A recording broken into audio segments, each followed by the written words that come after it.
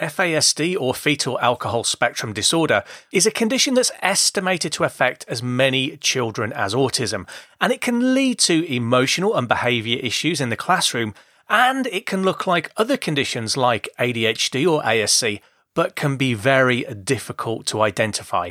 So how can we recognise and support children with the condition in school? You'll find out in this week's Essentials episode of School Behaviour Secrets.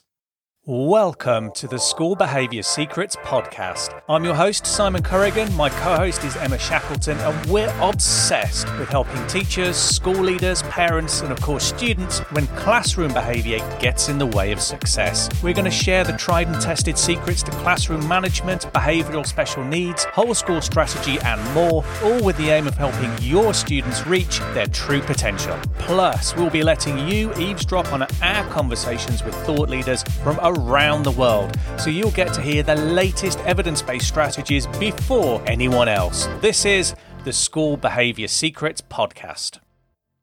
Hi there, Simon Corrigan here, and welcome to another Essentials episode of School Behaviour Secrets, where I share with you one important strategy or insight from an earlier episode that can have an impact for the students that you work with in your school or classroom. And in today's Essentials episode, my co-host Emma Shackleton and I discuss FASD, or fetal alcohol spectrum disorder, how it affects a child's development, and we share with you some really important information about how you can support pupils affected by FASD in your classroom. So let's jump straight in to that conversation.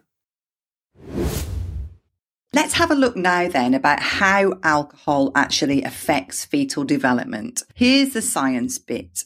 So the alcohol that the mother drinks crosses the placenta and interferes with the development of the fetus. Because the fetus doesn't have a fully developed liver, it can't filter out the toxins like its mother can. And the result is that the toxins damage brain cells and the child's developing nervous system. So as the brain cells are developing in the fetus, the alcohol kills them off. Or if those brain cells survive, once they have grown, those neurons move to the wrong part of the brain, which disrupts brain development. And when you see a brain scan of a child with FASD, what you'll often find is there appears to be like buckshot. There are lots of holes and gaps across the brain. This is areas where there should be brain cells and neurons, and that's going to affect the child's ability to engage in all sorts of aspects of life as they grow older. In short, the impact is it's brain damage. So alcohol interferes with development of the specific part of the brain called the frontal cortex. And most of the human frontal cortex is made up of the prefrontal cortex. This bit deals with executive functioning skills. So things like emotional expression, problem solving, memory, language, and judgment, among others. So let's think about what that means then. The parts of the brain that are supposed to be there to help manage those functions are actually at birth missing. It also interferes with the hippocampus, the part of the brain whose main function is related to memory, and particularly long-term memory. But that's not all. There are lots of other areas that can be affected. One of the key ones is the corpus callosum, which is the part of your brain that organizes the signals that pass from one side of the brain to the other. So it's a bit like a traffic policeman organizing how the messages from one side of the brain interacts with the other, making sure they get to the right place. If that signal finds it hard to get to the correct part of the brain on the other hemisphere, or gets cut off prematurely, or ends up going to the wrong place, that can impact on how your brain functions and processes information.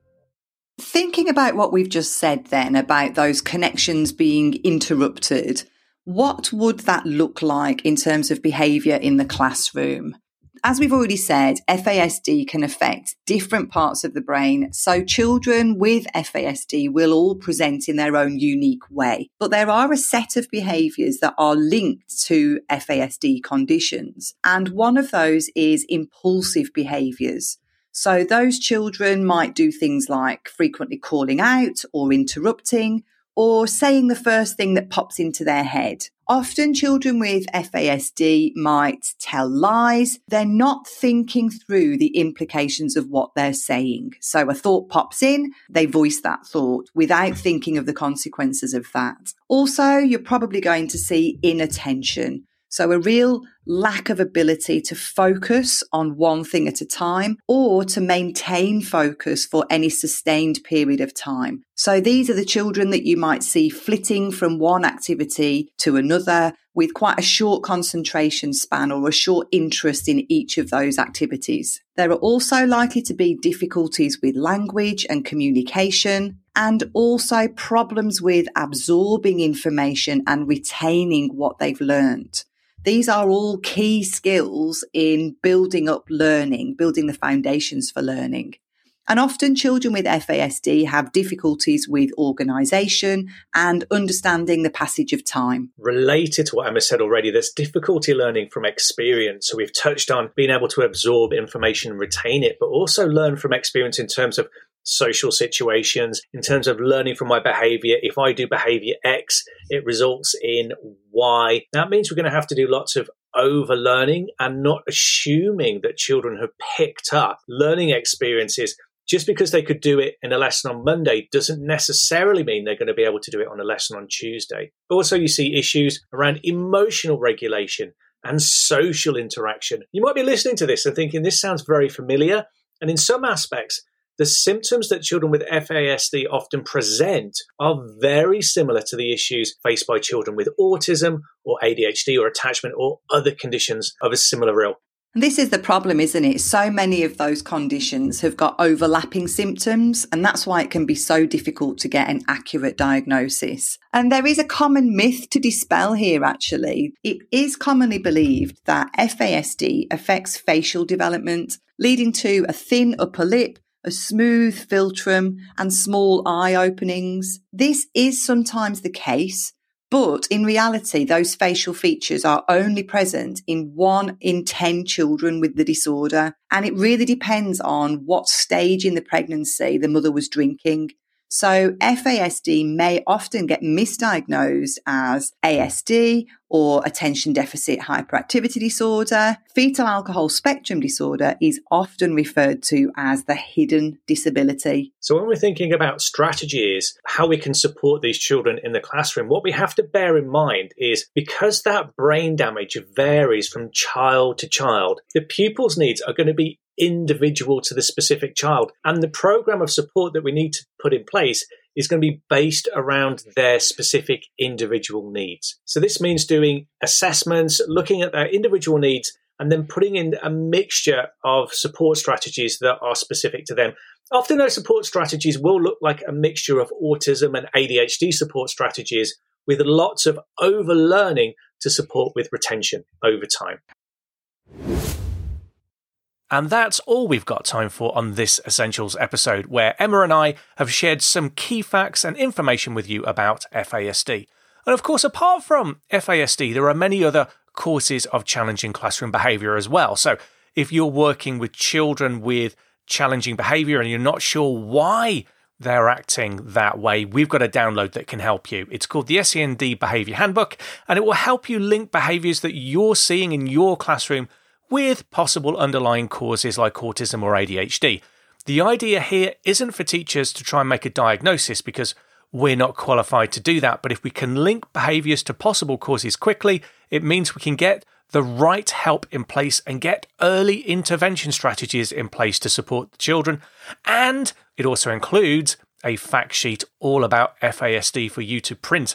It's a free download. Go to beaconschoolsupport.co.uk, click on the free resources tab, and you'll find a download for the handbook near the top. I'll also put a direct link for you to click through in the episode description. And if you'd like to know more about the myths and misconceptions surrounding FASD and the surprising facts and figures relating to this condition, do please pop back to the original episode. That's episode number 31, and I'll put a direct link to that in the show notes as well. If you've enjoyed listening today, please remember to rate and review us. It takes just 30 seconds. And when you do, it prompts the algorithm to recommend School Behaviour Secrets to other listeners, and that will help us grow the podcast and reach other teachers, school leaders and parents who would benefit from this information. And while you've got your podcast app open, please remember to hit subscribe so you never miss another episode. Thank you for listening today, and I look forward to seeing you next time on School Behaviour Secrets.